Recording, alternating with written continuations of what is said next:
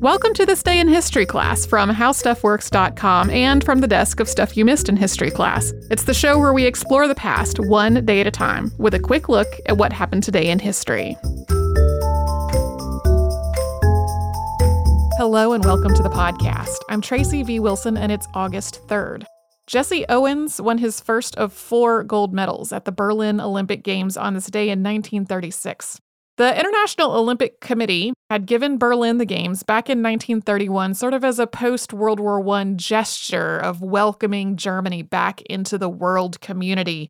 But Adolf Hitler became Chancellor of Germany after that point, and by the time the Berlin Olympics were approaching, he had become a dictator, and Germany had passed the anti-Semitic Nuremberg laws.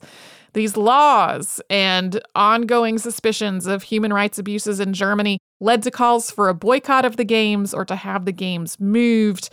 After Olympic officials visited Berlin, a very tightly controlled visit put their minds at ease and the Games went on as planned, but a lot of athletes did elect not to participate. And in Germany, a lot of athletes were not allowed to participate, especially if they were Jewish. In the United States, though, one of the criticisms that people brought up about this boycott was that it was kind of hypocritical. People were refusing to go to Berlin to participate in the Games because of Germany's treatment of its Jewish population. But in the United States, Black athletes were being segregated into their own teams, into separate athletic facilities, sometimes not allowed to compete at all. And that brings us to Jesse Owens. Jesse Owens grew up in poverty as the child of sharecroppers. He had an amazing athletic ability from a very young age, though. He was known as the fastest man in America, and he had reached this point in spite of facing discrimination all through his life. That included not being able to stay with the rest of his team when he traveled with the Ohio State University track team, and he wasn't even allowed to live on campus because Ohio State University had no housing for Black students. At the Berlin Olympics, though, he won the 100-meter, 200-meter, 400-meter relay, and long jump. In the 400-meter relay, there was actually a pair of 2 Jewish American athletes who were supposed to be on that team, Sam Stoller and Marty Glickman. They were swapped out at the last minute, and instead, Jesse Owens and Ralph Metcalf ran in their place. Stoller and Glickman always asserted that anti-Semitism played a part in this decision. There were rumors that the German team had come up with some people that might actually beat the Americans. Regardless, though, by 1998, the Olympic Committee saw fit to comment on it, saying, "We regret this injustice and feel it was an injustice." A lot has been made of the fact that Adolf Hitler didn't shake Jesse Owens' hand at the Olympics, but this is a little bit of a historical misunderstanding. It's true that Adolf Hitler didn't shake Jesse Owens' hand, but he hadn't been consistent about shaking people's hands.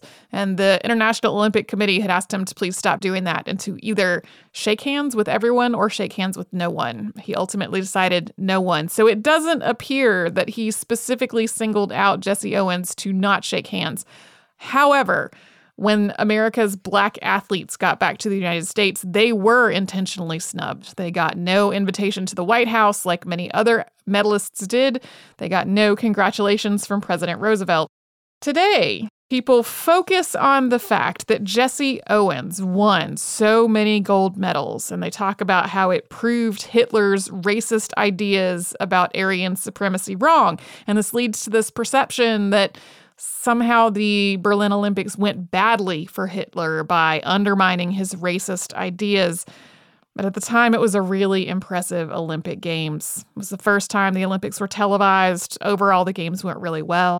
The German people were really welcoming. For a lot of the world outside of Germany, it put people's minds at ease about the Nazi Party. Germans also won by far the most medals. This whole thing went so well, and went so well specifically for Adolf Hitler, that he actually thought that after the next Olympics in Tokyo, they would come back to Berlin permanently. But there were no Olympic Games for the next 12 years because of World War II. And that meant that for a lot of German Jewish athletes who were barred from competing because of Germany's racist policies, they never got to go to the Olympics. 12 years is a long time for a competing athlete, long enough for the competitive window to close. And of course, a lot of those athletes did not survive the Holocaust. Thanks to Eve Jeffcoat for her research work on today's episode, and to Tari Harrison for her audio skills on this podcast. You can learn more about Jesse Owens in the August 1st, 2012 episode of Stuff You Missed in History Class, and you can subscribe to This Day in History Class on Apple Podcasts, Google Podcasts, really wherever else you want to get a podcast. And you can tune in tomorrow for some famous wax.